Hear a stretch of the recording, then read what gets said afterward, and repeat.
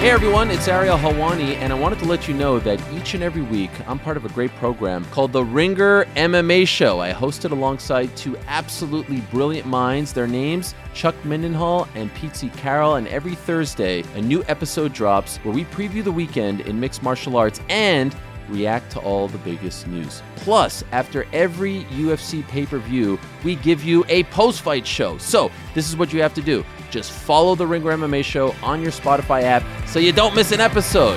We'll talk to you then. It's Off the Pike, presented by FanDuel. The road to the NBA Finals starts now, and FanDuel is the best place to get in on the action. Right now, you can check out the new and improved Quick Bets, which are back and better than ever for the NBA playoffs on FanDuel. Find what you're looking for faster and easier with more props right at your fingertips. You can check out live bets like 3-minute markets and exclusive live bets like quarter player props, player assist combos, and more. So download the app today and bet with FanDuel, official partner of the NBA. The Ringer is committed to responsible gaming. Please visit rg-help.com to learn more about the resources and helplines available, and listen to the end of this episode for additional details. Must be 21 plus, 18 plus in DC, and present in select states. Gambling problem? Call 1-800-GAMBLER or visit rg-help.com. There's no better feeling than a personal win, and the State Farm Personal Price Plan can help you do just that. Talk to a State Farm agent today to learn how you can bundle and save with the Personal Price Plan. Like a good neighbor, State Farm is there. Prices are based on rating plans that vary by state. Coverage options are selected by the customer. Availability, amount of discounts and savings, and eligibility vary by state.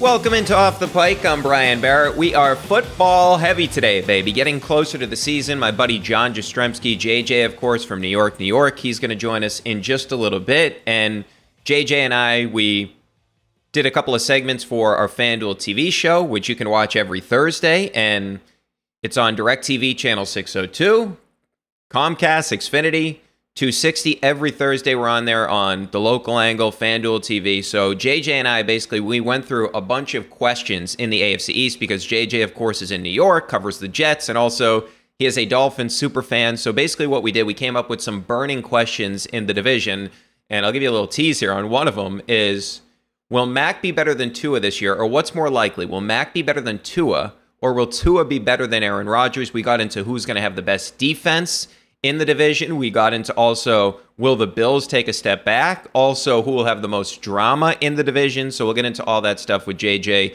in just a little bit from our FanDuel TV show. I do have to finish up my top 5 series in terms of the Celtics, and today is the final one of my top 5 positions. So my top 5 wings since the start of 2000, number 1 and number 2 were easy to figure out. After that, it gets a little bit more difficult, so we'll get into that in a little bit as well. But I do want to start with the Patriots and just sort of the formula of them actually making a run and getting into the postseason. We know it's going to be an absolute battle, and we'll get into this with JJ in terms of the division. So the first thing would be, if you were going to make a run and get into the playoffs and actually do some damage when you got there, the first thing would be Mac gets into the elite quarterback conversation, or at least the verge of it, right? Like we've seen the past 2 seasons, these teams that have taken massive steps forward in terms of making deep playoff runs. Joe Burrow turned into an elite quarterback in year 2. Jalen Hurts turned into an elite quarterback, right? We saw the same thing happen in 2020 with Josh Allen when he turned into an elite quarterback, right? So I don't see that being a realistic possibility with some of the limitations Mac has physically, right? And this is not supposed to be an indictment on Mac. I just don't see him in the same neighborhood as those guys. So the first way you make this deep playoff run, or at least just get back into the postseason, is Mac turns into a super elite level quarterback. Don't see that happening. Okay, so that's the way we see most of these teams making the jump. But the good news is for the Patriots, there is another path to this, okay? Now, the AFC is loaded, not just the division, so it's going to be very difficult to see the Patriots making a deep playoff run. But hey, for the sake of this conversation, if you get into the tournament, you have a chance, right? Let's just use that for the hypothetical. For the sake of this conversation, can you get back into the playoffs? And then you have a chance, right? Okay. So we've seen teams without elite quarterbacks make deep runs into the postseason fairly recently, right? So let's just look at last season. The 49ers did it with Brock Purdy. And then, of course, he got hurt in the title game. The 49ers, the year prior, made it to the NFC title game with Jimmy G. And that year, the Rams won the Super Bowl with Matthew Stafford, who is a good quarterback. He's nowhere near an elite quarterback, right? He's in that second tier of quarterbacks, right? Not a guy that can carry your franchise, but he's pretty good. He's a competent quarterback, right? But definitely not an elite quarterback, right? He's not in the Brady, the Rodgers, that territory, right? The Joe Burrow. He's not in that group. Okay. 2020, you actually had all elite quarterbacks in the Final Four. Josh Allen, breakout season. Pat Mahomes. Mahomes is Mahomes. You had Brady and you had Aaron Rodgers, right? Like two of the greatest quarterbacks of all time, or I should say three of the greatest quarterbacks of all time, and Josh Allen. 2019, you had two teams without elite quarterbacks. The Niners, again, with Jimmy G, who made the Super Bowl, and the Titans with Ryan Tannehill made the AFC title game. So let's go to 2018. Won that year. The Rams made the Super Bowl with Jared Goff. Then if you go to 2017, you actually had three. The Jaguars with Blake Bortles. We remember that game. That was, you really had to sweat that one out from a Patriots perspective. After Gronk went down with the injury, remember, Amendola was outstanding, and yeah, the crazy Myles Jack play. I think we talked about that recently on the pod. But the Eagles with Nick Foles, who did play like an elite quarterback in the Super Bowl, but certainly not an elite quarterback. And the Vikings with Case Keenum. Case Keenum made it to the NFC title game that year. So over the last 6 seasons, you've had 9 teams that have made it to the conference championship game without an elite quarterback. So that's 9 of 24. It's 37.5%. That's not bad, right? So not an unbelievable number, but it's a higher number than I thought it would be. You would think that it's always elite quarterbacks living in the conference championship game. It actually hasn't been the case. 9 out of 24 of these teams have been teams without elite level quarterback play, right? So then I look at, okay, what's sort of the formula here? So top 10 rushing offenses. 2022 San Francisco, 136.8 per game. That was 7th.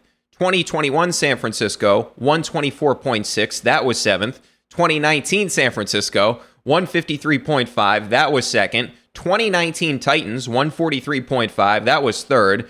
2018 Rams, 139.1. That was 3rd. 2017 Jaguars, 141.2. That was 1st in the NFL, Leonard Fournette and company. 2017 Eagles, 130.8. That was 3rd. 2017 Vikings, 117.9. That was 7th. So of the 9 teams without an elite quarterback to make the NFC title game, or the title game in general, AFC or NFC title game, 8 of those 9 had top 10 rushing offenses. The only team that didn't was the 2021 Rams. That's the only team during this stretch in terms of teams without elite quarterbacks making it to the conference championship game. The only team that didn't do it was the 2021 Rams. So 8 out of 9.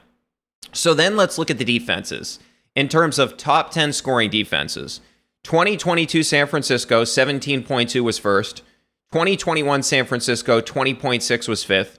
2021 Rams, 21.3, that was 9th. 2019 San Francisco, 19.5 points per game, that was 7th.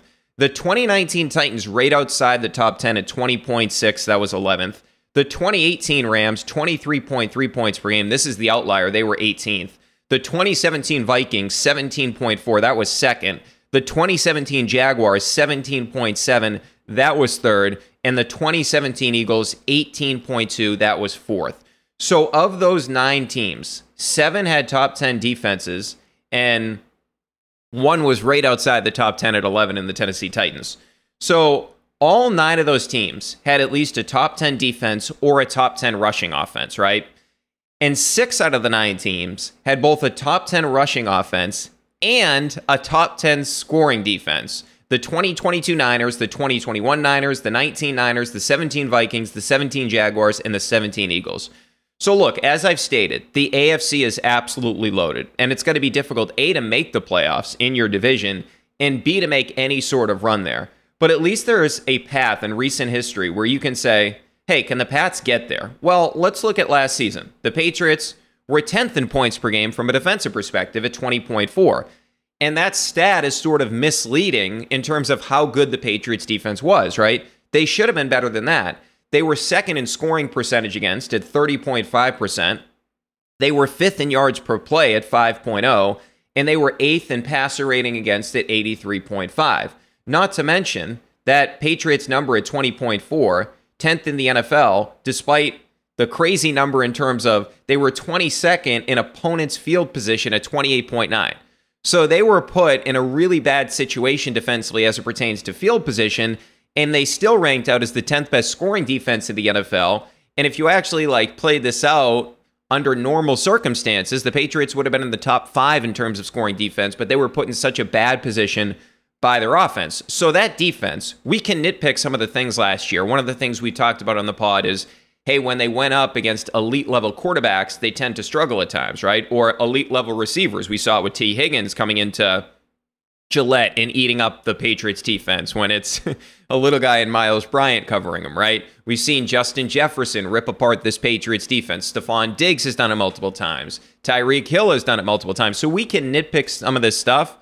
But the bigger issue for the Patriots last year is the offense fucked them over. And your hope is, now that Christian Gonzalez is part of the fold here, you do have a legitimate bona fide number 1 corner. Now, still time to tell on that, but the odds are Christian Gonzalez is better than Jonathan Jones as your number 1 corner option. So the Patriots defense should even be better than it was a season ago. Now, I'm not saying, hey, you added Trey Flowers today, bring him back. He's been dealing with all these injuries. That's not part of the calculus here and why they're going to be good. I mean, they have Judon, they have Uche, they have Duggar, they have Christian Gonzalez. We'll see how this Jack Jones situation sort of plays itself out. Christian Barmore is year 3 when he actually makes that step forward. I thought that it was going to be last year he has the breakout season. Instead, it's Ramondre Stevenson at the running back position. Is this the year we see Christian Barmore really take a step forward? So it would be very surprising to me if the Patriots, getting back to this whole formula, if they didn't finish in the top 10 in scoring defense. They did it last year despite all the bad situations their offense put them in and without having a legitimate number 1 corner. Okay,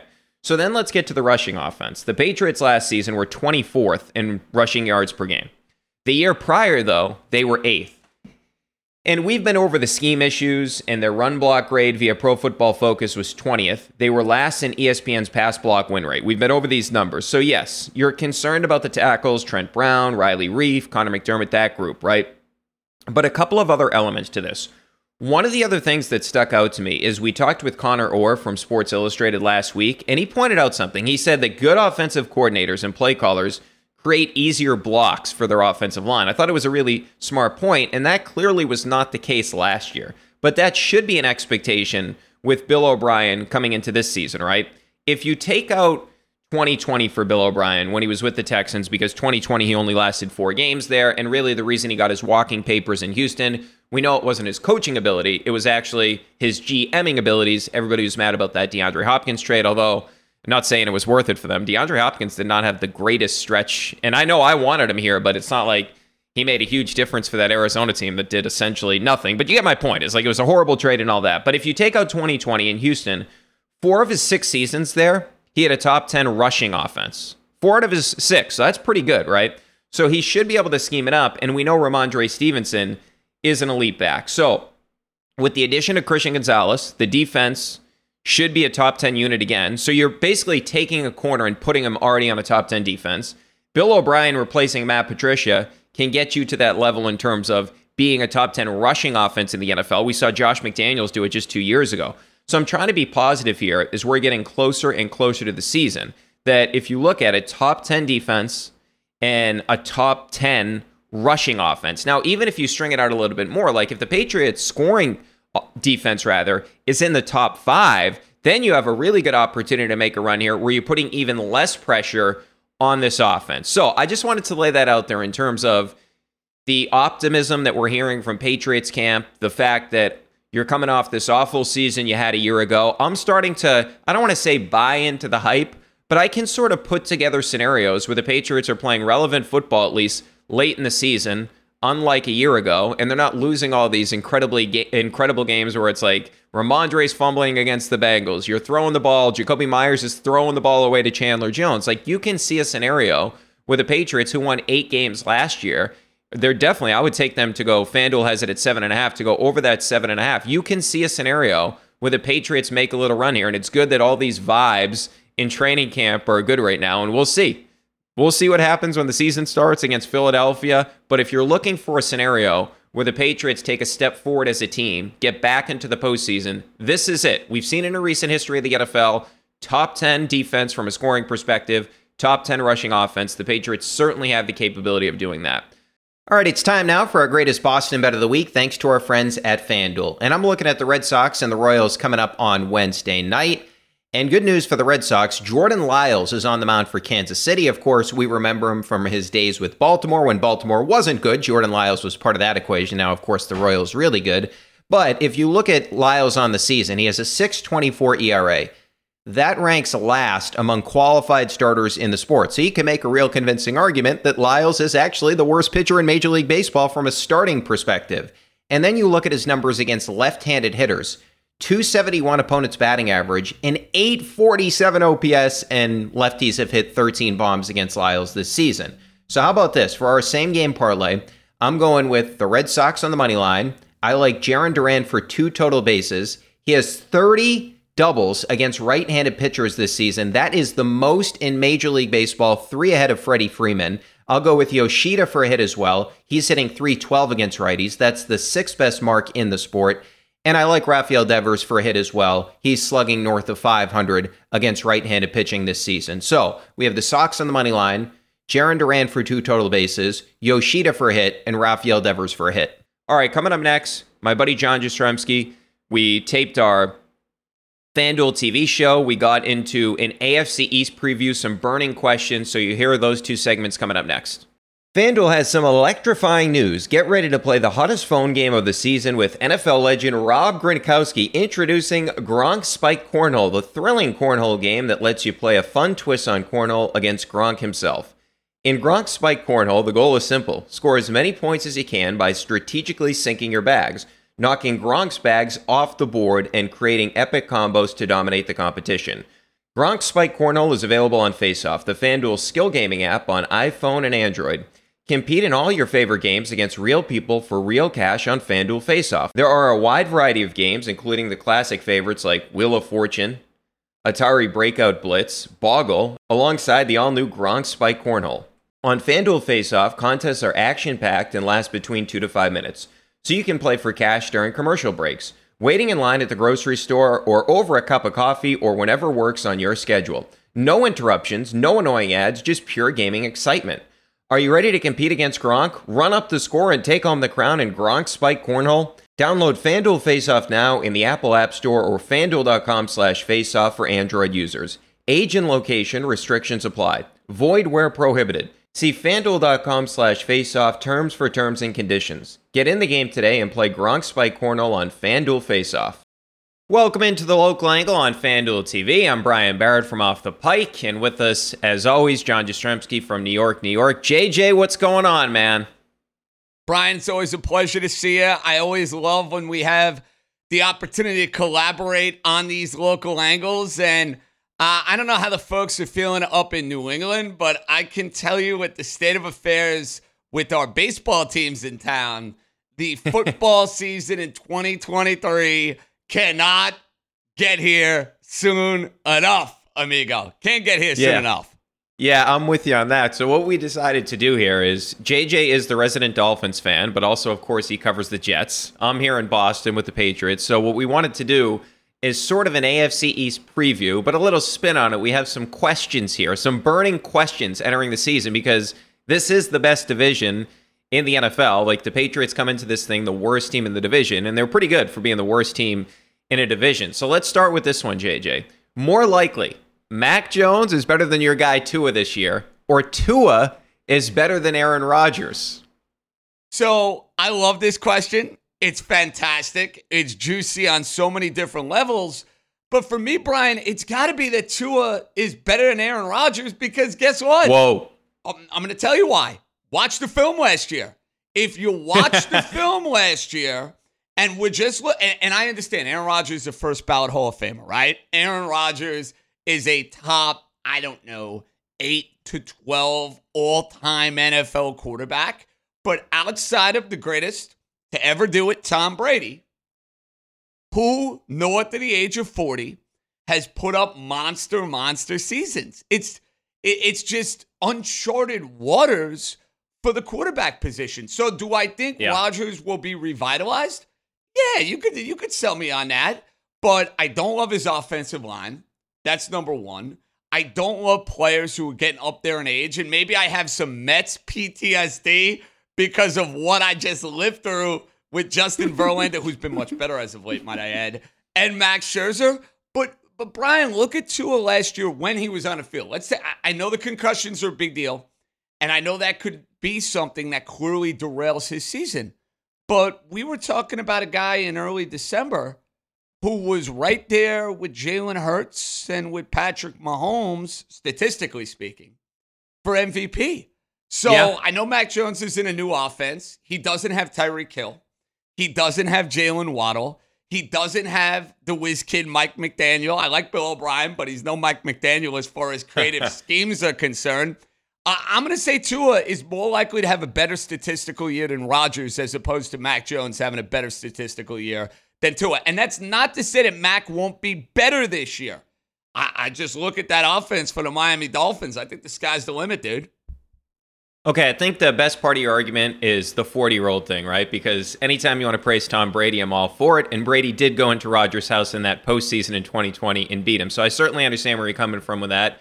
The reason I tend to say Mac is going to be better than Tua is, and you make a lot of good points too, especially McDaniel really helped him last season.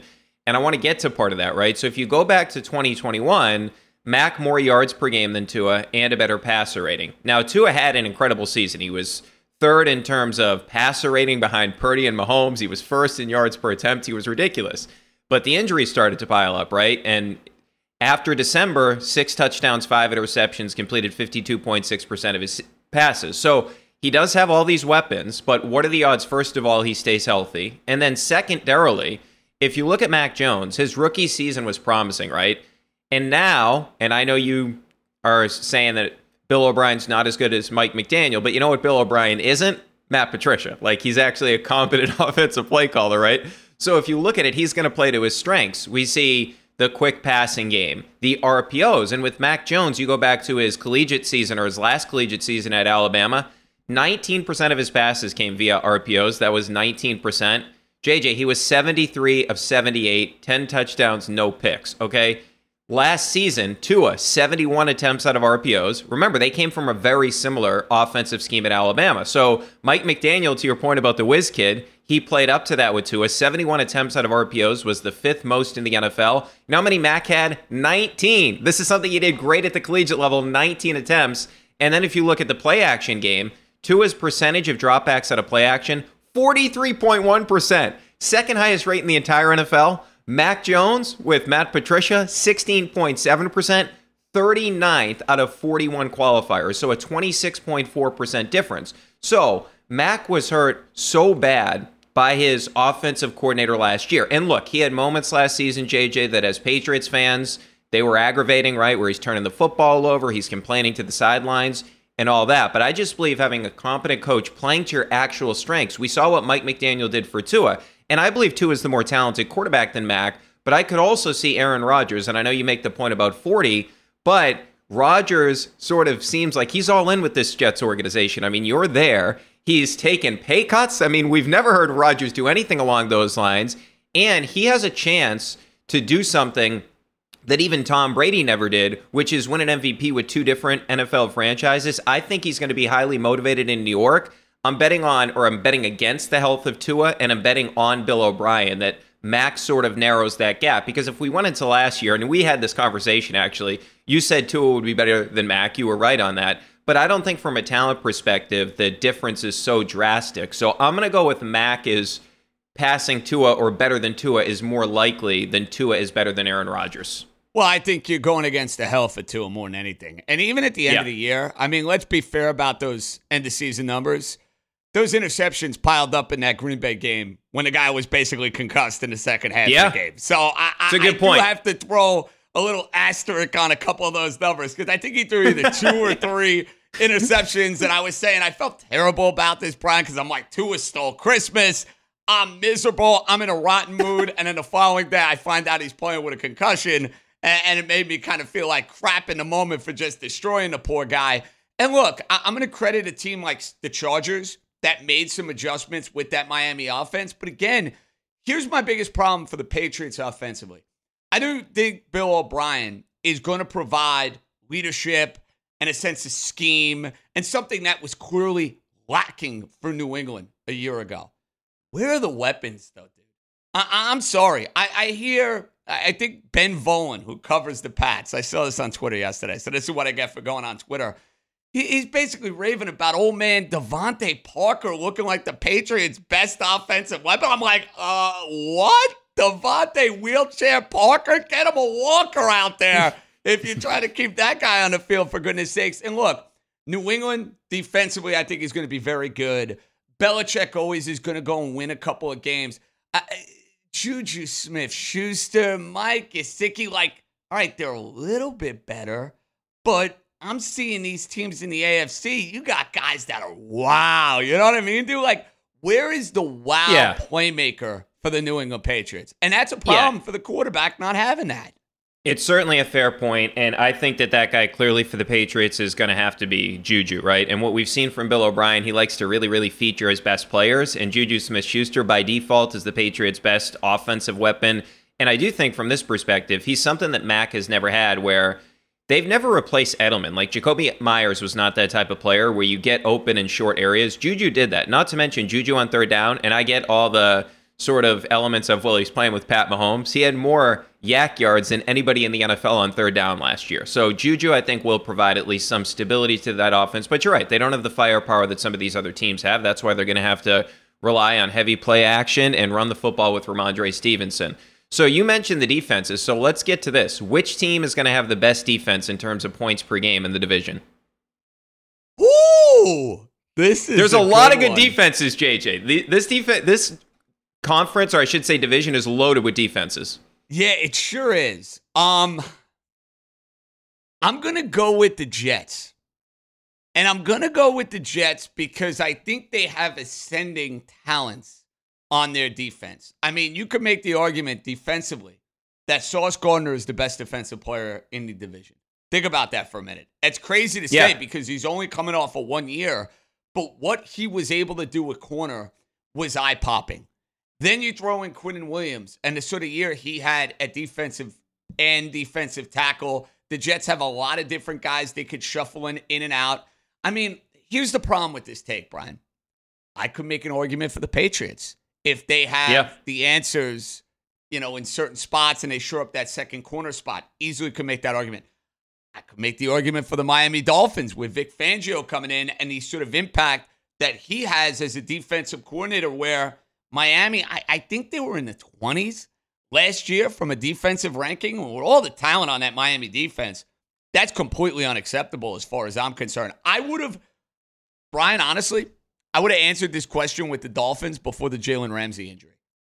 Now with the Jets, and I still think Miami's okay at corner and they'll be able to survive that over the first couple of months, but I am just super impressed with what the Jets have, from Sauce Gardner to Quinnen Williams to DJ Reed, who had a fantastic year. Ulbricht's scheme, I think, is fantastic. I'm going to say it's Robert, and it better be the Jets, because the Jets are going to need that defense, I think, to be a top-flight, top-level defense if they're going to go and be a playoff team this year. I'm going to say it's gangrene.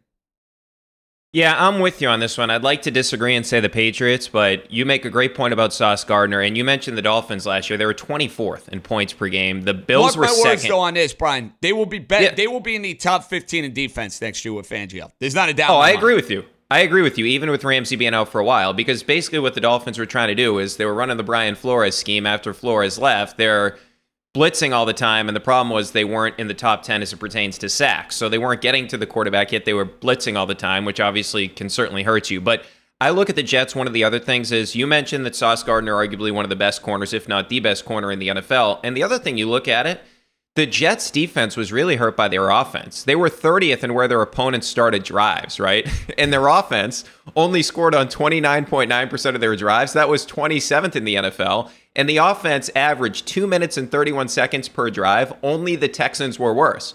So this offense that the Jets are going to have this upcoming season, it's not just going to be competent. It should be pretty good with Aaron Rodgers, where you would expect it to be hovering around the top 10, and that's going to have a ripple effect on the defense. So I'm with you. I think it's the Jets. I think the Patriots are second, and then I think it's the Bills and the Dolphins. But all these are really good units. All right, a lot more to get to.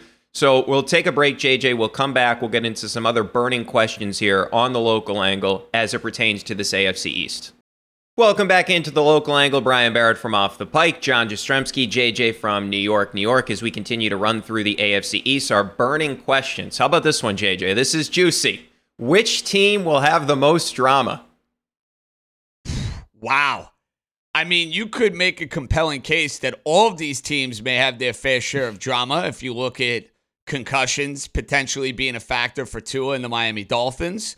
The Buffalo Bills, who have had a window to try to win a championship over the last couple of years, and is something that we're trying to figure out as far as Stephon Diggs and Josh Allen is concerned. So I got to have that circled.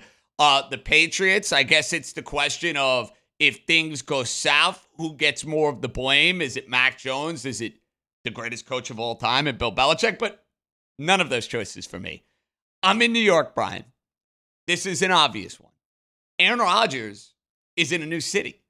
Aaron Rodgers is dealing with the pressure cooker that is the New York media. He's passed every test so far with flying colors, might I add. Like, he's been the toast of New York in the offseason, in the OTAs, in the training camp. But when you throw Rodgers' presence in, a must-win year for Robert Saleh, dude, it's got to be the Jets. Has to be the Jets. And it's the Jets. Come on, it's the Jets. Yeah, it's the Jets to me too, because, I mean, you look at it as well. The first 5 games, you're Bills in the opener, then you're at Dallas, you're home for the Patriots, you're home for the Chiefs, you're at Denver, and I know Denver stunk with Russell Wilson, but we'll see what happens with Sean Payton. Then you're home for Philly.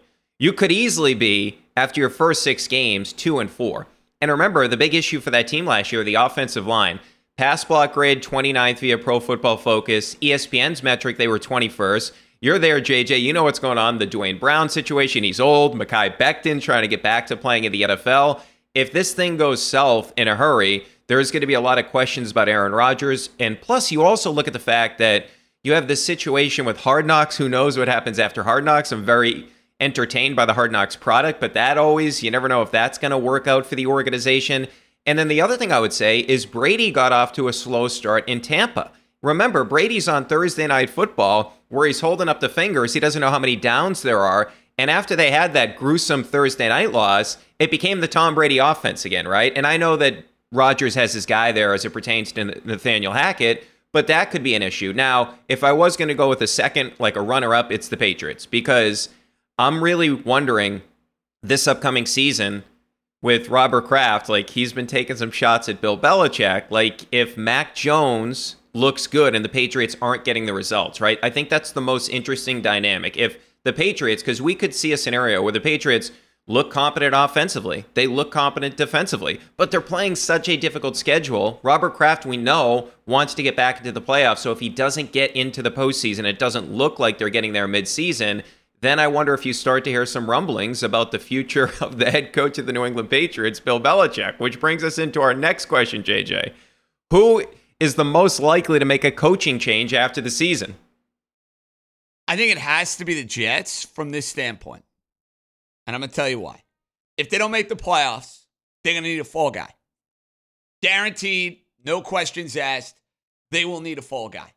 It's crazy. I would argue the team least likely to make a coaching change would probably be the Miami Dolphins. Isn't that crazy to say? Yeah. Because they've made 10 zillion coaching changes over the last 20 years, but I think they're very comfortable and happy with Mike McDaniel as their coach. Listen, Buffalo's an interesting one, though, because if Buffalo, let's say, goes 9-8 this year and they miss the playoffs or they lose in the first or second round, there's an argument to be made that maybe they need to spice it up and that maybe Sean McDermott is not the guy necessarily to go and take them over the top. So for me, and I just can't envision the Patriots ever making a coaching change unless it's on Bill Belichick's terms and Robert. Like, you're telling me that Bill Belichick and Robert Kraft are going to have a falling out and that Bill's going to be out? Like, I get it, Brian. It's Bill Belichick. It's the New England Patriots. I just can't imagine that we're living in that world. So for me, I would go Robert Saleh, Sean McDermott, 1 and 2. Those would be my choices. Yeah, and the other thing as it pertains to the Patriots when we look at the situation is, okay, so if Robert Kraft, and look, I think he likes the perception that he's putting pressure on Bill rather than actually putting real pressure on Bill, right? I just think he likes it to be out there that he's upset, he wants to make it to the playoffs, because obviously all the fans rally around that, right? Where it's like, we want to get back into the playoffs. Yeah, everybody wants to get back into the playoffs, right? He's at the party with the 76ers owner and with Ruben, where Ruben, the guy from Fanatics, is essentially saying he wants ring number 7, right?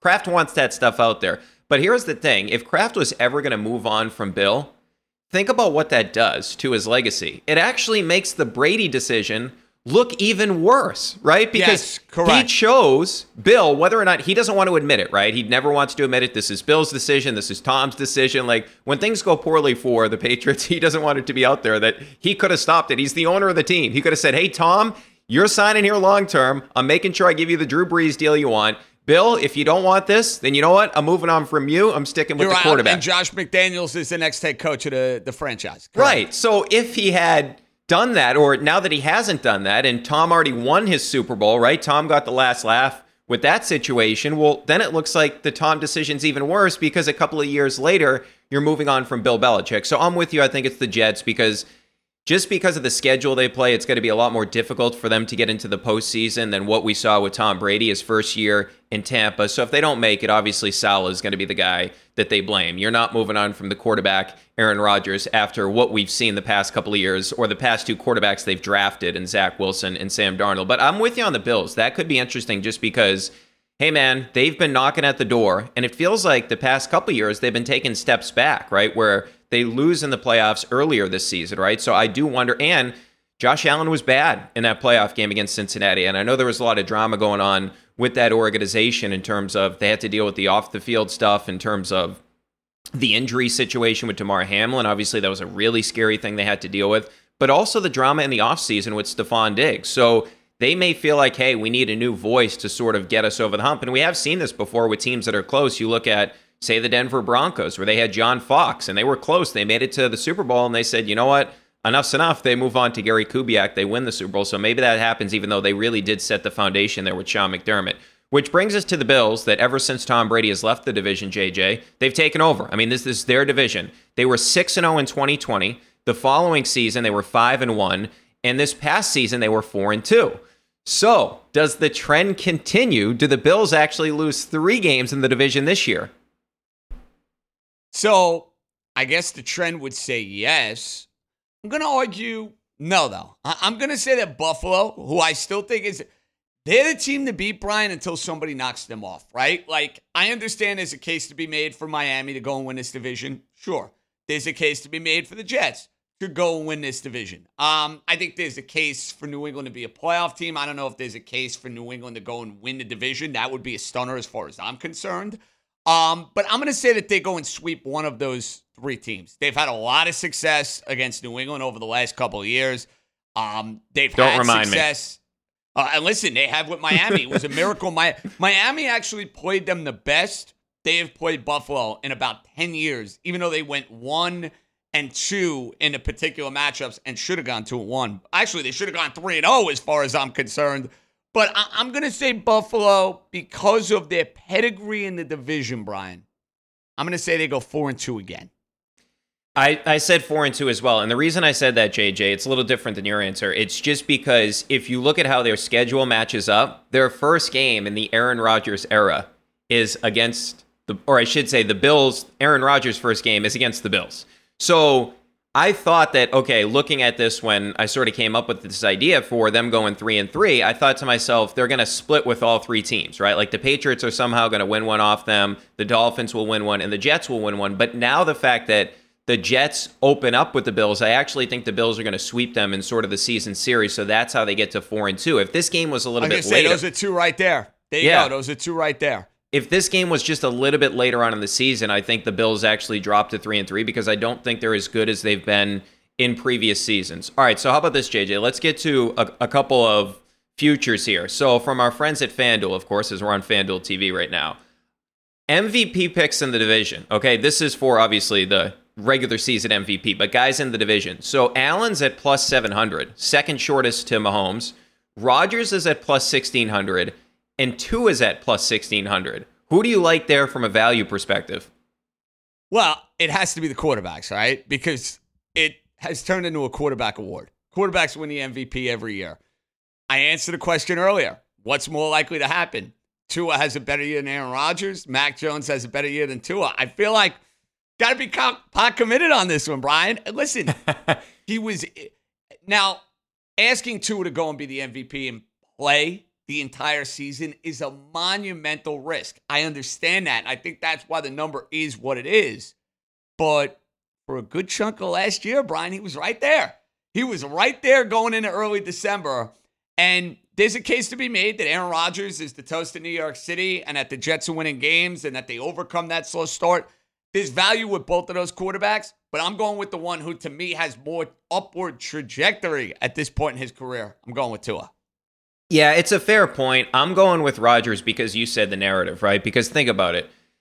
This can be a narrative award at times. Usually it's either somebody that comes out of nowhere, like 2019 Lamar Jackson. Not that he came out of nowhere. We knew he had a chance to be a great player, but he sets all these records. He's incredibly entertaining and all that. Cam Newton going back to 2015 completely takes over the league, right? But the narrative of Aaron Rodgers, where he's basically won the offseason, right? Where he goes from the Packers to the Jets. He's doing all the stuff in New York. I just think that Rodgers is going to be highly motivated. And if the Jets do make it into the playoffs, who gets the credit? It's not Robert Saleh. It's not Nathaniel Hackett. No, it will be the quarterback. Right. And, it's not even. He will be the toast of the town if that's the case. That is true. Yeah, it's not even Sauce Gardner. So from my perspective, Rodgers is going to be the guy that has a chance to do it. And I actually like the number for both of them at plus 1,600. Like Allen plus 700, it's really not worth it from there's no value. My thought on that. There's no value there.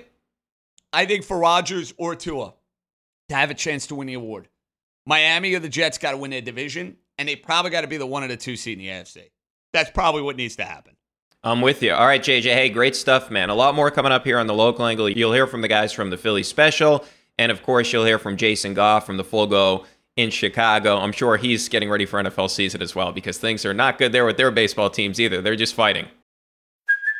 Hey, it's Kaylee Cuoco for Priceline. Ready to go to your happy place for a happy price? Well, why didn't you say so? Just download the Priceline app right now and save up to 60% on hotels. So whether it's Cousin Kevin's Kazoo Concert in Kansas City, go Kevin, or Becky's Bachelorette Bash in Bermuda, you never have to miss a trip ever again. So download the Priceline app today. Your savings are waiting. Go to your happy place for a happy price. Go to your happy price, Priceline.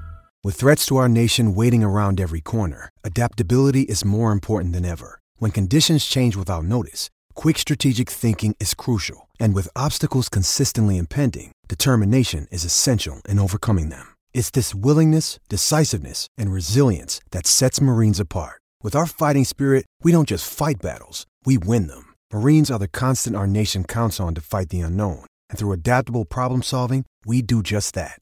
Learn more at marines.com.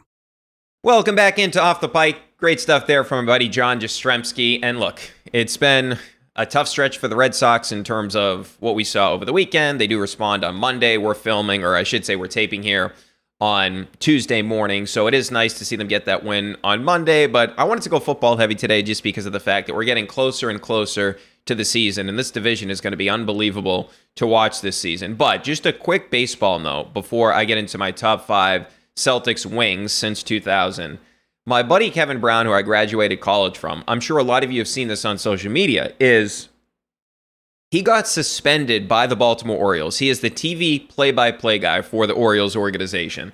So basically what he did is before a game, they were playing in Tampa against the Rays. And on the broadcast, which is not all Kevin's idea, right? They come up with a graphic where they're talking about the Orioles getting ready to do something that they haven't done in basically 3 years. So essentially, at the time, the Orioles had already taken the first 2 games from the Rays in their series. And if they had won the game they were doing the broadcast, they would take 3 of 4, so they would clinch a series win in Tampa in the Trop. And if you looked at the previous 16 series, they were 0-15-1. Their last series win was from June 23rd to June 25th of 2017. That's the last time the Baltimore Orioles had won a series at the Trop. So basically, they were just laying that out to start their broadcast, and the Orioles suspended Kevin Brown. Like, this is the most innocent thing in the world. They're just going out there saying, hey, what their record has been previously against Tampa over the past couple of years, and they essentially suspend him for it. Not essentially, they suspended him for that comment. The Orioles, because everybody picks this up, Awful Announcing picks it up, and a couple of other entities pick it up as well. And the Orioles give a statement, we don't comment on personal matters. Like, what? What do you mean personal matters? You suspended somebody. Everybody's saying this is why you suspended them, and they can't even answer the question. So basically what the Orioles are telling you is, yeah, that is actually why we suspended him, but we don't want to say anything about it because it looks really bad. Well, it looks bad now because we already know that this is essentially why you suspended him. But I just can't believe that this happened, that you suspended a play-by-play announcer for referencing the team's record. And this was something that was obviously pre-planned by everybody that was part of the broadcast.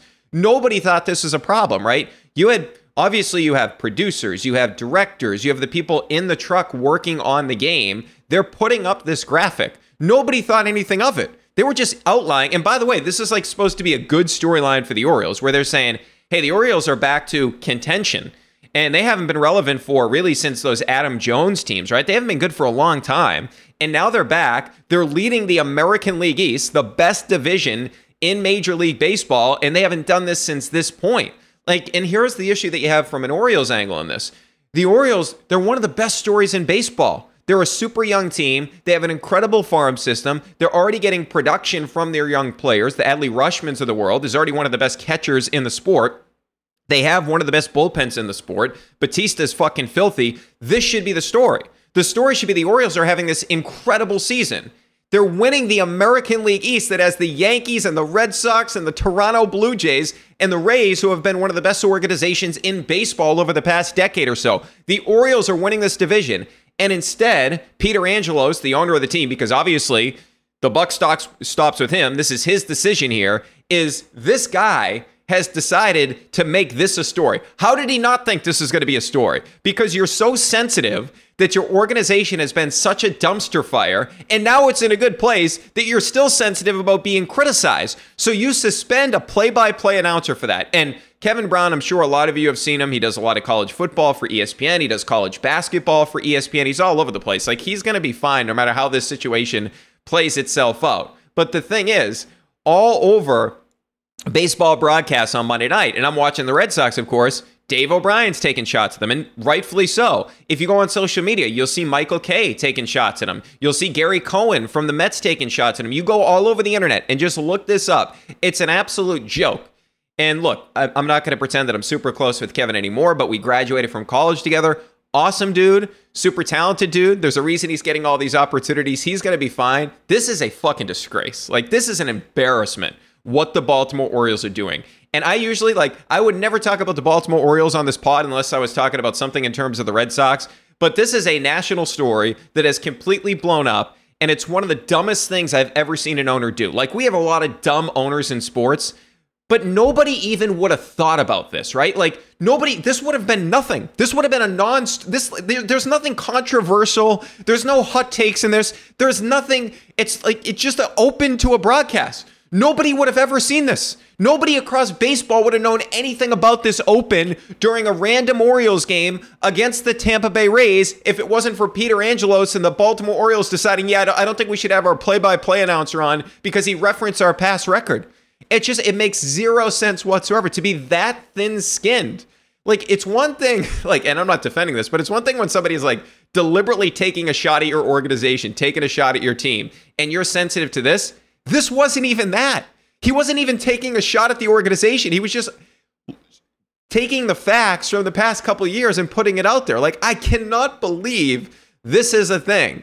And I see people all over social media on Monday night and early Tuesday morning saying, I've listened back to this a bunch of times trying to figure out what's wrong. There's nothing fucking wrong. I don't know why people keep saying, I got to listen back. No, there's nothing wrong with it. It's a simple open to a television broadcast and they suspend him for it. It's absolutely ridiculous. So, by the way, this is going to work out great for Kevin because obviously everybody's behind him that calls games, anybody that's a fan, everybody thinks this is a joke. And for the Orioles right now, I legitimately feel bad for the players. I feel bad for the organization underneath the ownership group, right? They should be getting a ton of praise right now.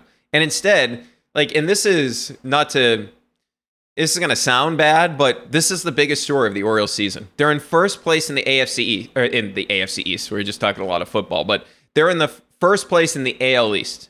And this is the biggest story that you have from the Orioles this season. And look, the players have been great. They have this great season. This is a bigger story than anything that's happened with this team this year, which is just incredible to think about because an owner was that thin-skinned. Unreal. By the way, two other things I wanted to mention with just baseball related. This stuck out to me because Bayo was outstanding again on Monday night. The guy's incredible getting out of jams and all that. But if you look at Brian Bayo in 2023, he's thrown 108 and 2/3 innings. You're like, why are you pointing that out? Well, the reason I'm pointing that out is Chris Sale, since the start of 2021, so 2021 through 2023, 107 and a third inning. So Brian Bayo this year has pitched more innings than Chris Sale has since the start of 2021. Sale, of course, the 5 starts prior to the TJ, or the 5 starts prior to the TJ, the 5 starts prior to the shoulder injury, he's been great. He was really good during that stretch, and he was great in his last rehab outing, and he's going to get the ball Friday at Fenway, and he's going to be sort of an opener. You're hoping for 3 to 4 innings, and I hope he pitches well the rest of the season, but it's just unbelievable to think about that.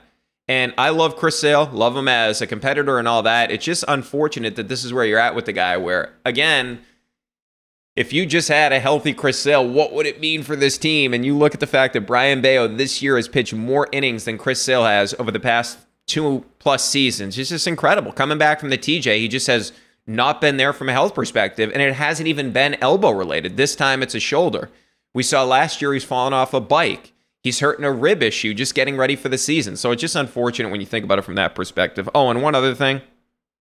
Thinking back to the trading deadline, I really wonder what the value was for Adam Duvall, because if you look at Adam Duvall since coming off the IL, this is entering play on Tuesday, he had 4 strikeouts in that game on Monday night. And by the way, embarrassing play in the field where he didn't go after the ball because he thought it was foul. They end up doubling do the Royals in that particular inning. I believe it was Beatty. I forget if it was Beatty or not, but they end up getting a double and they score 2 runs in that inning. And if Adam Duvall actually hustles and gets that ball, it's a 2-1 game rather than a 2-2 game because the second run wouldn't have scored later on in the inning because of where you end up allowing a guy to double rather than single. And so the fielding was bad, and he was 0 for 4 at the plate with 4 strikeouts. He swung at 10 pitches. He whiffed at 10 of them. So if you look at these numbers with Duvall coming off the IL since the 9th of June, so this is a big sample size here, 35.7% strikeout rate. That ranks 171st out of 171 qualifiers. Dead last in baseball. His called strike plus whiff rate. So how often are you either taking a strike or swinging and missing? 33.4%, 171st out of those 171 qualifiers. In other words, last. His batting average, 193, 164th of 171. His on-base percentage, 261, 163rd. His slugging percentage, 317, 139. His OPS, 633, 150th. So he has been awful since he came back from the injured list. And I also think about it from this perspective because we keep hearing from Chaim Bloom that he's looking at the bigger picture with this thing. Well, if you were looking at the bigger picture with this thing, you should have got something for Duvall. Even if it's nothing, you get something for Duvall. But the other part of it in terms of the bigger picture is Duran plays every day, right? Because Duran is part of the future here with this organization. And Duran on Monday night is not in the lineup because you're playing the righty Duvall against a left-handed pitcher. And you totally understand you're still trying to win games if you're Alex Cora, so you're putting your righty out there. But if you just had moved on from Duvall, well, that guarantees that Duran's going to play every day. And right now, it's still an uphill battle, right? Like the Red Sox really fucked themselves over the weekend by getting swept by the Toronto Blue Jays. If you were in a situation where Duran's playing every day, that's what you want to see as a Red Sox fan right now because you want him to get as many at-bats, right? Because eventually, and they did a really nice job early on in the season where Duran basically didn't play against lefties, but now you want him to get as many at-bats against left-handed pitching for his future. So just getting Duvall out of the picture would have cleared up an opportunity for Jarren Duran to play every day because you already have Rob Refsnyder that you know is going to play every day against lefties. You want Duran to be getting all these opportunities because Duran, in terms of his at-bats against left-handed pitching, it's more important for the future of this organization than Adam Duvall right now since he came back from the IL being last in strikeout rate. Duvall is not a big piece of this organization going forward. So I just wish that now looking back at it, if you were, because Chaim Bloom didn't want to affect the long-term future, right? That's what we heard about, not getting rentals. Didn't want to do that. Well, if you didn't want to affect the long-term future of the organization, you should be having Jaron Duran play every day, and you should have moved on from Adam Duvall. That's just the reality. And look, maybe some of it is they were worried about the clubhouse, how the clubhouse took it. Well, the clubhouse is already pissed that you didn't, or I shouldn't say the clubhouse was pissed, but you already didn't do anything for them. So what would have been the difference if you moved on from Adam Duvall? Jaron Duran's been the better player. He just plays every day, okay? So, I mean, at that point, when you're not doing anything, you might as well do something to help yourself long-term, and that would have been playing Jaron Duran every day. That would have helped you long-term. So if you're worried about the future, you should have traded Duvall, like based on what you were saying at the trading deadline. Okay, anyway, I don't want to go too much on the Red Sox because we've done a ton of Red Sox over the past 3 pods or so, but am looking forward to Sale Day on Friday night. I will say that, despite the fact that he's barely pitched over the past couple of years. All right, so we do wrap up our Celtics series here. Our top 5 Celtics wings since 2000, number 1 on the list is Paul Pierce, okay? So it was down to 2 guys, of course. It was between Paul or Jason Tatum. So Tatum is the better player, okay? And don't go nuts when I say this, but Tatum has accomplished more at this point in his career than Paul Pierce did at this point in his career. Like, if you look at after 6 NBA seasons, and look, Pierce started in the late 90s, but just for the sake of this comparison, just pointing out, after 6 NBA seasons, Tatum 4 All-Star appearances, Pierce 3. All-NBA after 6 seasons, Pierce 2, both of them third team. Tatum 3, including 2 first teams. Pierce, by the way, never made a first team in his career. Tatum has already been the best player on a team that went to the NBA Finals. And I get it, he was bad in that series, and I'll get into that later. But the fact is that he was the best player on a team that made it to the NBA Finals.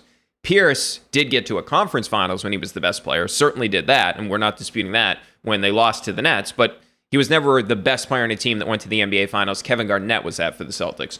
So Tatum is the more accomplished player at this point. And yes, he has had, and this is where you defend Pierce, he's had a much better situation. Remember, Pierce had to deal with the Rick Pitino situation at the beginning of his career, and his teammates were not nearly as good as the teammates Jason Tatum has had, right? But if you just look at a sort of his standing in the NBA after 6 seasons compared to Pierce, and you go to that era, you look at, like, say, the All-NBA team in 02-03, and you look at the guys who are on that list. It's Duncan, Garnett, Shaq, Kobe, T-Mac. Second team was Dirk, Chris Webber, Ben Wallace, Iverson, Jason Kidd. Pierce was on the third team. And if you look at that list, how many of those guys are you taking Pierce over? Webber, you would take Pierce over Webber. And Webber did not show up in big games. We know this. Ben Wallace, even though he's a champion and all defensive team and all that, won multiple Defensive Player of the Year awards, you take Pierce over him. More important position. T-Mac was better than Pierce in like a short stint, but he had too many injuries. Like T-Mac, you look at him, he averaged 32 points per game in 03. This guy was filthy. He was sort of like LeBron before LeBron as that point forward. He's a really good passer, incredible scorer. Duncan, no. Garnett, no. Shaq, of course, no. You're taking Shaq over him. Kobe, no. Kidd, no. Kidd carried teams to the NBA Finals. Dirk went down as a better player. Iverson, he didn't win a championship, but he won an MVP and a league scoring title.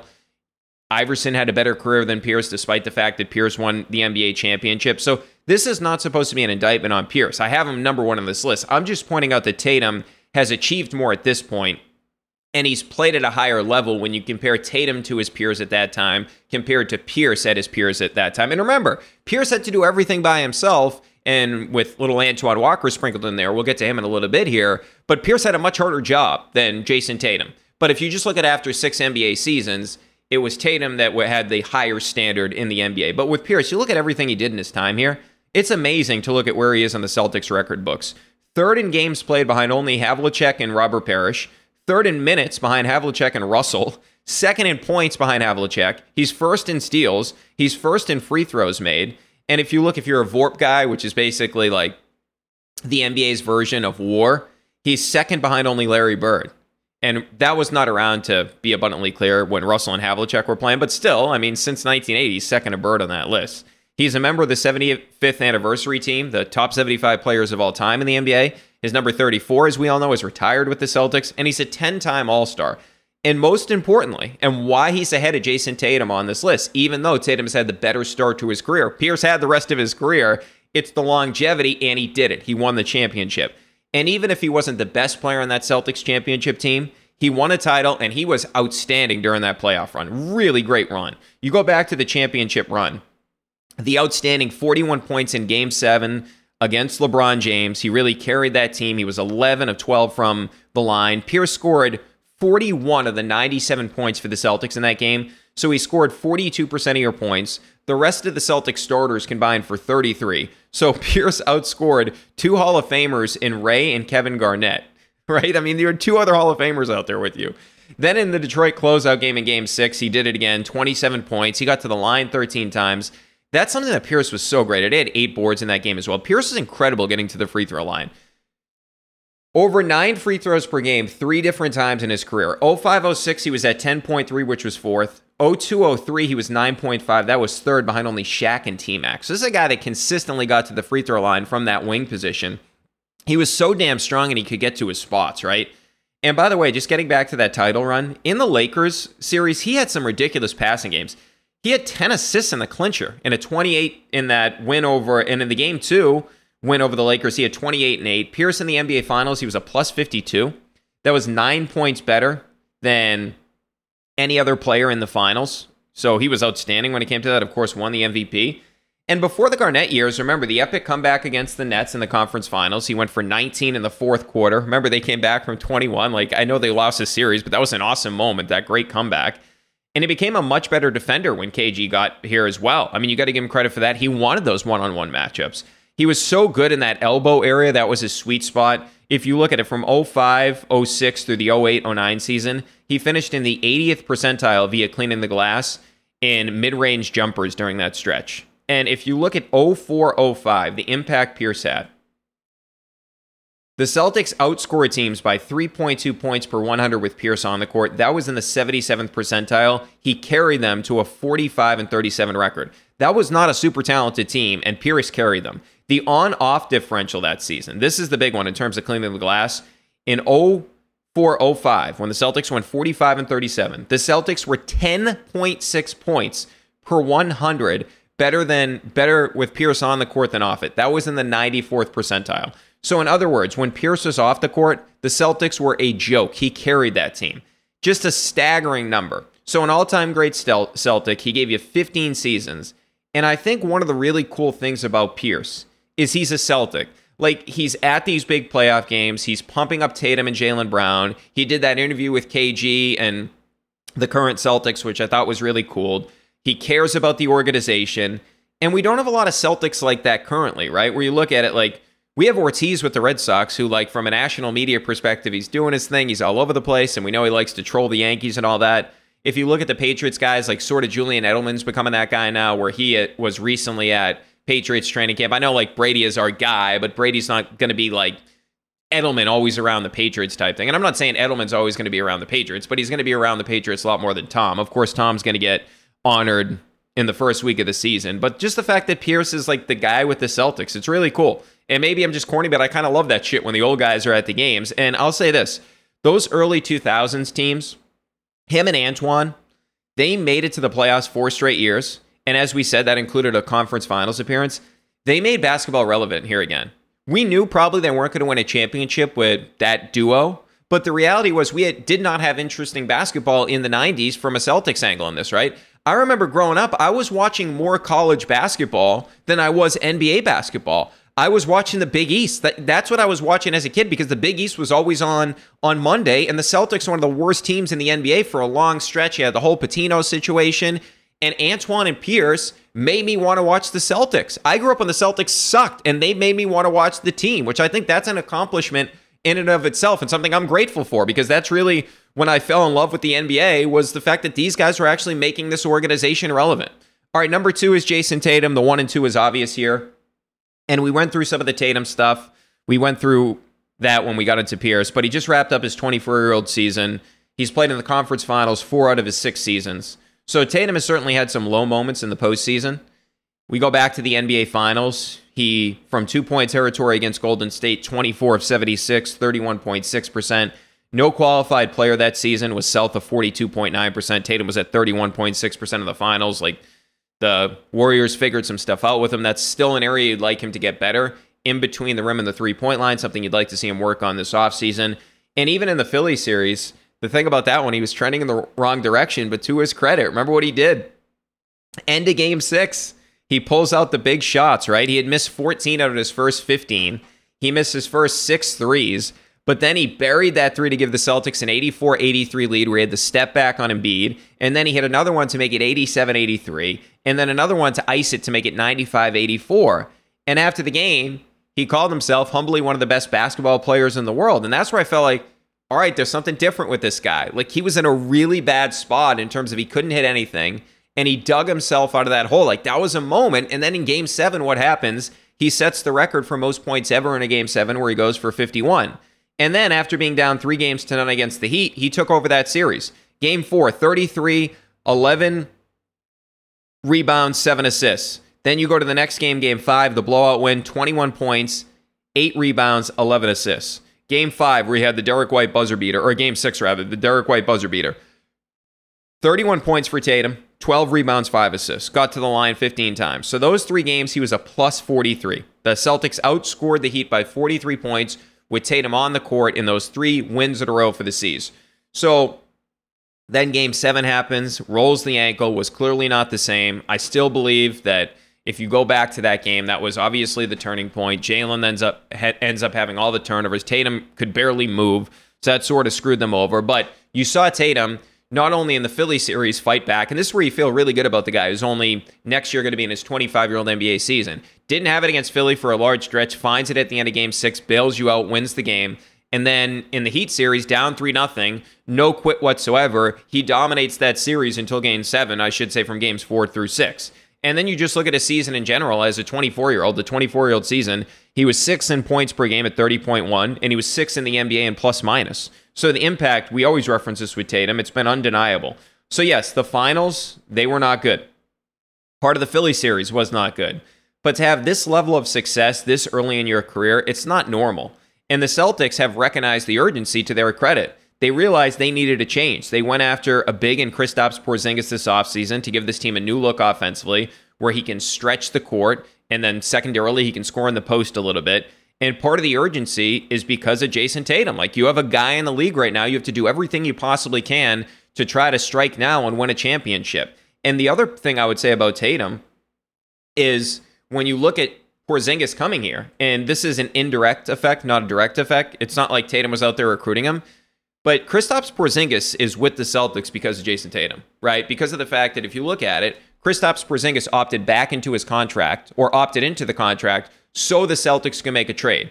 Remember, he had the ability to be a free agent, but he wanted to come to the Celtics. And even if you say, hey, it's not just Porzingis wants to play with Tatum, nobody wants to play on a team that has an opportunity to win an NBA championship. And the reason the Celtics have a chance to win an NBA championship is why?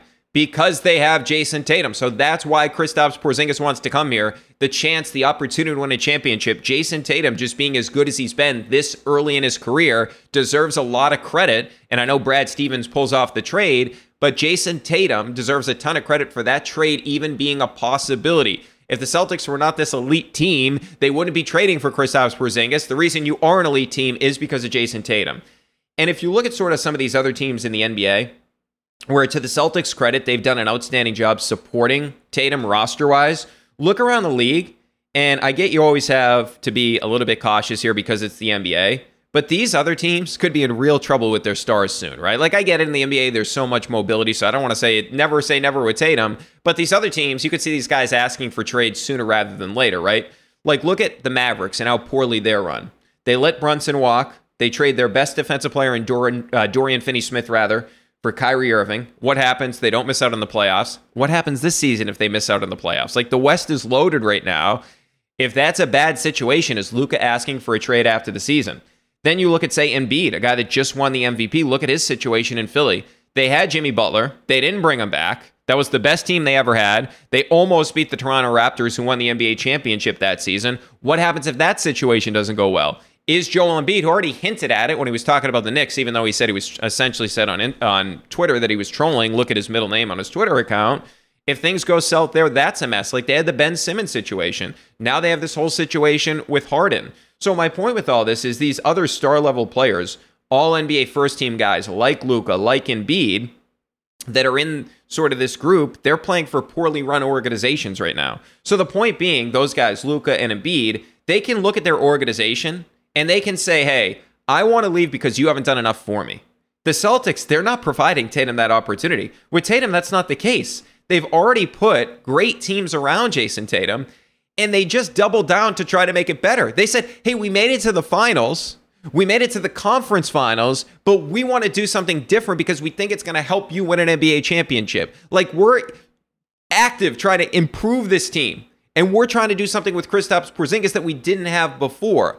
So Tatum, unlike these other guys, if he doesn't win a championship, it's not going to be the organization's fault. It's going to be the player's fault. And I'm not saying I believe Tatum's going to win a championship here, but I'm just pointing out how much better his situation is than other teams or than other stars in the league. And like you look at it with Pierce, right? He had the second part of his career where he won a championship. Tatum, as we referenced, has started better than Pierce. But if he doesn't win a title here, it will feel like a disappointment. And I believe he's going to do it, as I said. But the point being, you have your guy. He's set up to win. Now he just has to get the job done. How about this, though? Tatum, just how much experience he's had. This is a ridiculous number I found. So since Tatum came into the league, he's played in 94 playoff games. Pierce's first 6 seasons, just 30. Wild to think about how much playoff experience that Jason Tatum already has. All right, number 3 on the list is Jalen. So we've done a lot of Jalen stuff this summer with the Supermax, etc. And we think about some of the issues he had in the playoffs, the 8 turnovers that we referenced in Game 7 against Miami. But we can also forget that some of the other moments he's had in the postseason. He had 30-plus points in the final 3 games in that Atlanta series. He was really good in the conference finals 2 years ago. Remember in that conference finals series against Miami, 59 of 121 from the floor, 48.8%, 19 of 47 from deep, 40.4%. He averaged 24.1 points per game. He had a case to win the Larry Bird Trophy, whatever it's called, for the MVP of that series over Jason Tatum. Butler had a case too, but Tatum went for 25. He did it less efficiently than Jalen, 46.2 compared to 48.8 and 35.3 compared to 40.4. So he did have a case, and he was definitely better than Tatum in the finals. Not that that was a big accomplishment, but we've referenced some of the impact stuff with Jalen where he doesn't grade out well there like Tatum does. But the reality is he finished with 26.6 points per game this past season. That was 9th in the NBA. He's a top 10 scorer in the NBA. And look, take the Nuggets out of this conversation here. If you look at the stars in their prime, or just about to hit their prime in the case of Tatum, like I would consider Embiid in his prime. Jokic is obviously in his prime. A guy like Jason Tatum's about to hit his prime, right? Luka is at his prime or just about to hit his prime in terms of the age, right? So if you look at how many of these other teams have a better second option, like these young up-and-coming stars or the established stars, Embiid, he would take Jalen as his number 2, right, over Harden. You look at Luka, he would take Jalen as his number 2 over Kyrie, right? Because of all the stuff you deal with Kyrie. Then you look at Shea. He would take Jalen as his number 2. And look, maybe Chet eventually, and OKC's onto something really special there, but Shea would take Jalen right now. Like, nobody else is better than Jaylen Brown on the Thunder right now. Anthony Edwards, he would take Jaylen Brown over Karl Anthony Towns, and those guys are friends anyway. How about a guy like Trae Young? I don't put him in that star territory, but there's nobody on the Atlanta Hawks that he would take over Jaylen Brown. You're not taking Murray over him, right? So yes, he's not the perfect player, but he's a great secondary option. I'd like to see him take less threes because he's such an effective mid-range scorer. And if you look at it at the rim, he's been outstanding as well. At the rim last year, 304 of 429, 70.9%, 82nd percentile, 92 of 195 on long mid-rangers. That's 14 feet to the three-point line, 83rd percentile at 47.2%. So I'd just like to see him dig into that a little bit more. He's never going to be a great three-point shooter. I still do have my concerns about how long he wants to be here. It just feels like the whole contract situation, we've talked about the $304 million, it was the best situation for both sides. Where if you're the Celtics, you needed to give him this contract because what were you going to do? Trade him? You didn't have a lot of leverage because he's entering the final season with the team. And Jalen, you're not going to pass on $304 million because you're not getting anywhere near that in free agency. So this was the best situation for both sides. I do worry about Jalen's long-term future with the organization. I'm not talking about next year. I obviously can't get traded. I'm talking about down the road. Jalen and Tatum have to win a championship together over the next couple of years, or else, for the sake of Jalen, either he's going to want to get out because maybe he's taking too much blame, he wants his own team, or the organization is going to pivot and say, you know what? We've given this a long time. Jalen was drafted in 16. Tatum was drafted in 17. This pairing, it's really good, but we need a little something different to get over the hump. So that's what Jalen and Tatum have as their challenge over the next couple of years here. Okay, number 4 on the list, employee number 8, Antoine Walker. Now, Antoine came into the league in 96, that great 96 draft. And he made the All-Star game in 98 before 2000s. But from 2000 to 2003, 4 seasons, He was over 20 each year. He was a 2-time All-Star during that stretch. He was ahead of his time. Remember, we had him on the show. We asked him about this. He took 8 threes per game in 02. Now, the percentage was not great, but remember, he famously was asked, why are you taking so many threes? And he said, because there's no fours. And actually, when we had Antoine on the pod, we asked him about that. And he was asked this question at the All-Star game. And he said he was actually hungover. He was out all night the night before when he had that question. He just came up with it. It was a great answer because there's no fours. He was an entertainer. He had the Antoine shimmy. And if you go back to the year they made the conference finals, Walker averaged 22.1 that year in terms of points per game, second on the team, 8.8 rebounds per game. He led the team there, and he averaged 5 assists a game. That's a really good number, and he led the team at assists. I mean, twice he averaged 5 assists per game with the Celtics at the 4 position, essentially, right? I mean, because he's a wing. He was one of the original stretch 4s, right? And remember, it was Antoine was the guy that I referenced that comeback earlier with Pierce. It was Antoine who got in Pierce's face to sort of get him motivated when the Celtics overcame that deficit against the Nets. But if you look at it, 2000-2001 season, he led the NBA in three-pointers made as a wing, right? As a guy that he's taking a bunch of threes, like ahead of his time. 01-02, second in made threes per game behind only Ray Allen. 02-03, he was second in three-pointers made. So 3 straight years, he finishes in the top 2 in three-pointers made, including leading the NBA in three-pointers made one of those seasons.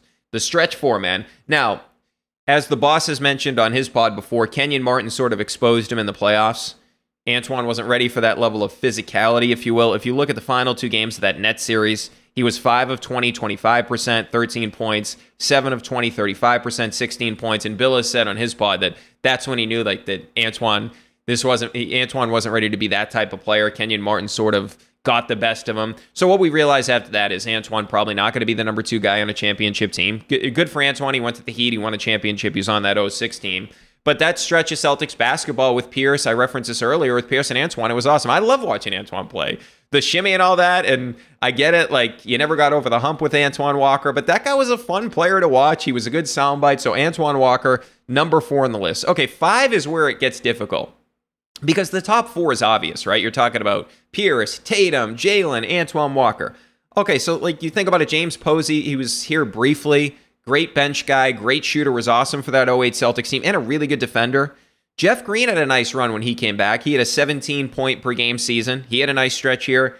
Jay Crowder. The thing about Jeff Green, though, you know what? I'll say this about Jeff Green. He would have like 46 points in the next game. He had like 2. Like, that's what he was. He was an incredibly talented guy. I'm happy that he just got his ring, especially everything he went through with the heart situation. I'm glad he got his ring with Denver and all that, and he just got paid to go play for like the Houston Rockets. Like, I love Jeff Green. Like, he's an awesome competitor, seems like an awesome guy, but he's just like so up and down from game to game. I think probably the issue is early on in his career, going as the 4th pick in the draft, he was overtaxed. Like, eventually when they trade Perk for Jeff Green, like, he was overtaxed. They wanted more from him than he could really provide, and he's a nice role player. But I mean, he had a nice stretch here. Jay Crowder had a nice run. 39.8% from deep one year. He had averaged 14 a game in that 16-17 season. I really like Crowder. He brought an edge. Now, I think he's a little bit too much for me now. Like, I would not want him on the Celtics. I think he thinks he's better than he is, which can be a positive in some sense, but it also can be a negative when he shoots you out of a game. He tends to do that. Marcus Morris had a nice stretch here. The conference finals year, he averaged 13.6 per game. This guy was a black hole, though. The next time he passes the ball will be the first time he passes the ball. Marcus Morris, he is allergic to passing. Ricky Davis, that guy, man, he was a chucker. Okay, he averaged, more than 16 a game one year, but this guy took a ton of shots. I was never the biggest fan of Ricky Davis's game, okay? Wally Szczerbiak, remember, he missed the shot on his own hoop so he could get a triple-double. Wally Szczerbiak, he came over in that trade 06-07, averaged 17.5 a game one year. So he's certainly somebody that had a nice little stretch, but nothing significant for the Celtics. We mentioned Tony Allen. We put him in the guard category, but that's kind of the group. So the guy that I went with is Hayward. And Hayward, I get it. Like, I talked about Kemba, how it was kind of disappointing. Same thing you can say about Hayward, but there's not really a great 5th option. And Hayward, remember, he breaks his leg his first game ever with the Celtics. It was gruesome. But then you look at, say, like 19-20. 17.5 points per game. 6.7 rebounds per game, 4.1 assists per game. Like, those are really good numbers. And yes, In 19, he kind of indirectly caused some controversy. Remember, guys were pissed that Hayward was getting more playing time. Like Jalen was part of that group that was upset. Marcus Morris was part of that group that was upset. But I never really understood, like, what was Brad Stevens supposed to do? The organization paid this guy a max contract, and you wanted to get him right, because the reality is he's a much better player than Marcus Morris. So him having an issue with that, like, I understand, like, you're a competitor individually, you want more minutes. But what what Hayward could provide was going to be more valuable if it hit, if he got back to himself. So, and it took him a while, but 1920, it looked like he was getting back to that. And even since then, like since he's gone to Charlotte, he's had all these injuries. But the bubble year, remember, he missed the birth of his child because he was in the bubble because he wanted to try to stick it out and hope the Celtics team wins. Unfortunately, he gets hurt in the bubble as well. He gutted that out and came back for the end of the Heat series. Wasn't himself from a health perspective, but he gutted that out.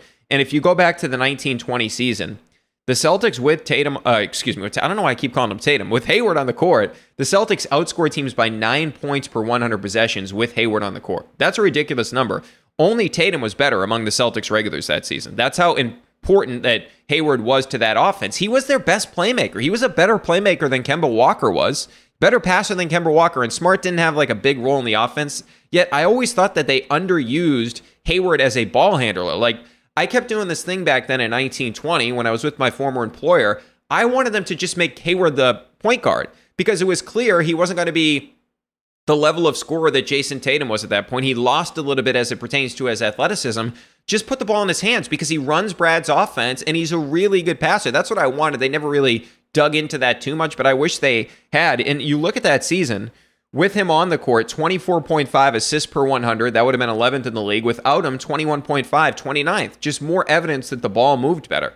With Hayward on the court that season, the Celtics had a 115.9 offensive rating. That would have been tied for the league's best offense. Without him, that dipped to 11.9, which was 7th, so still pretty good. But you basically, with Gordon Hayward on the court in 1920, you played like the league's best offense. So look, he was their best playmaker. He was incredibly talented. Unfortunately, it didn't end the way you would have liked it to end here. It didn't start the way you would have liked it to start here. But I just don't have a guy that at 5th I feel better about than Gordon Hayward. And I think we forget about how good he was in 1920 for this team. And it just really sucks that his career will be defined by injuries because he was such a good playmaker for this team. Like, I would love him on the Celtics right now. The problem is he has a big contract and he's a guy that is always hurt. I mean, every year this guy is now dealing with injuries, which is kind of crazy because before he suffered that broken ankle, that broken leg against the Cavaliers in his first game ever in a Celtics uniform, the guy was never hurt in Utah. So I just wish it worked out differently, but I do really think that Gordon Hayward was, if they just had him for one more year, maybe he doesn't get hurt, maybe he shows like what he can be. I just thought he was an outstanding playmaker. And one of the issues that's been going on with the Celtics team for a couple of years now, they don't have enough playmaking. Like Gordon Hayward, a healthy Gordon Hayward would have been perfect in that role. But unfortunately, that's not how it works for the Celtics. All right, we bring in now producer extraordinaire Jamie McClellan. Jamie, so what do you make of this list, man? I mean, the top 4, pretty easy to sort of rank them. But, I mean, you're pretty good at this. Is there anybody I left out as it pertains to the honorable mentions? Would you take Hayward off the list? Like, is there anybody we left out here? I think you had the exact same list that I had, including the honorable mentions, and that includes Hayward at 5. But as you mentioned, it didn't spark a lot of joy putting him at 5. Like, it's the right pick, but it doesn't bring a smile to my face. You know, the way some of these guys in honorable mentions that maybe not as talented, but I think I enjoyed watching them play more for whatever reason. Maybe it's unfair. Like Marcus Morris, you said black hole, but I kind of liked when he had the ball in his hand.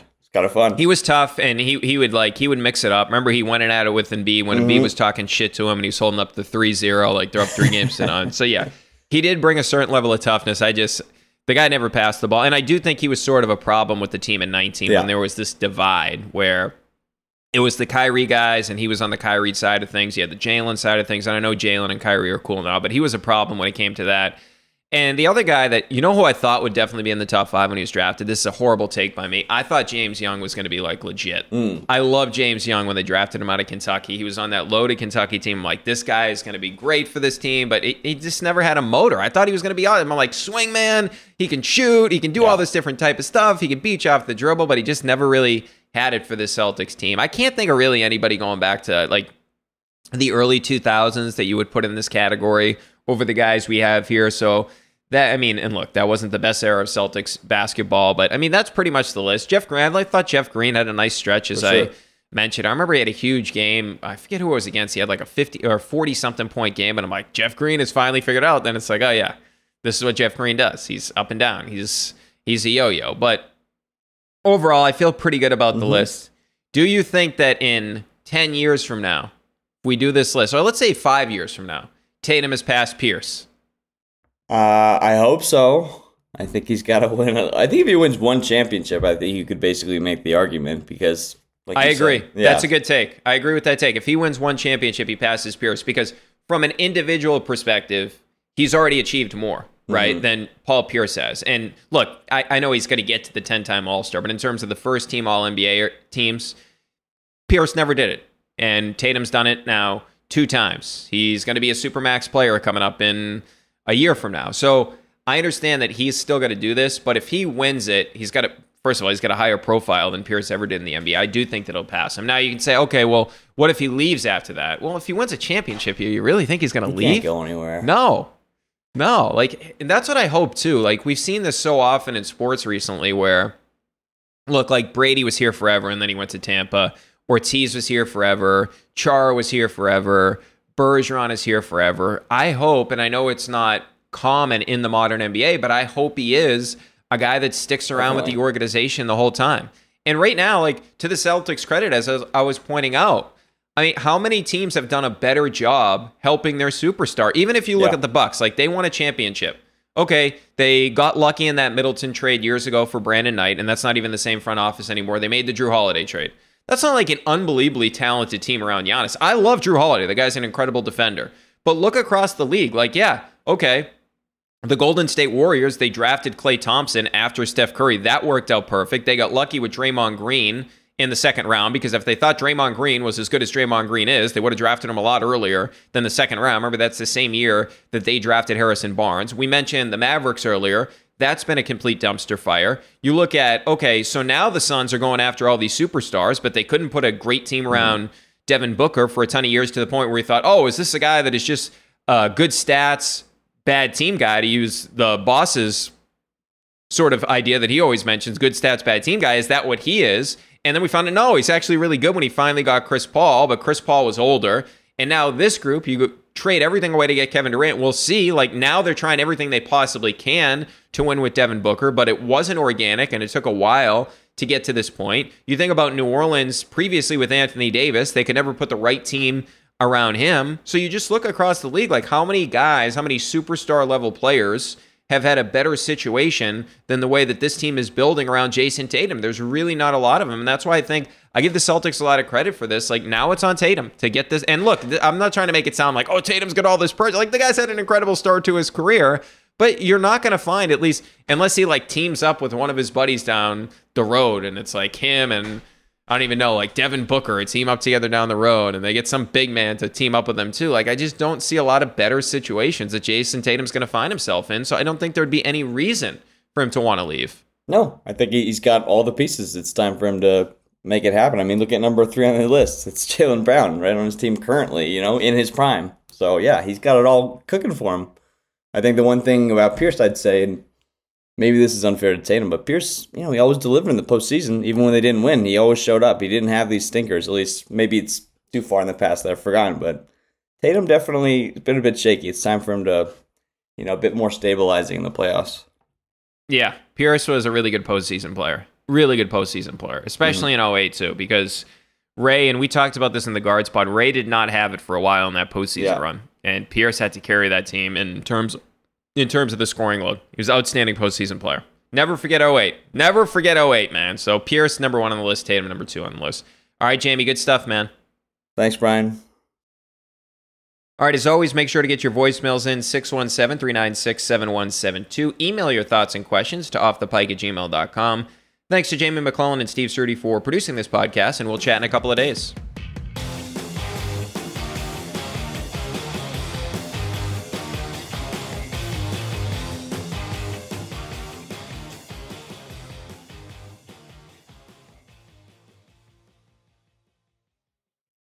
Must be 21 plus and present in select states. FanDuel is offering online sports wagering in Kansas under an agreement with Kansas Star Casino, LLC.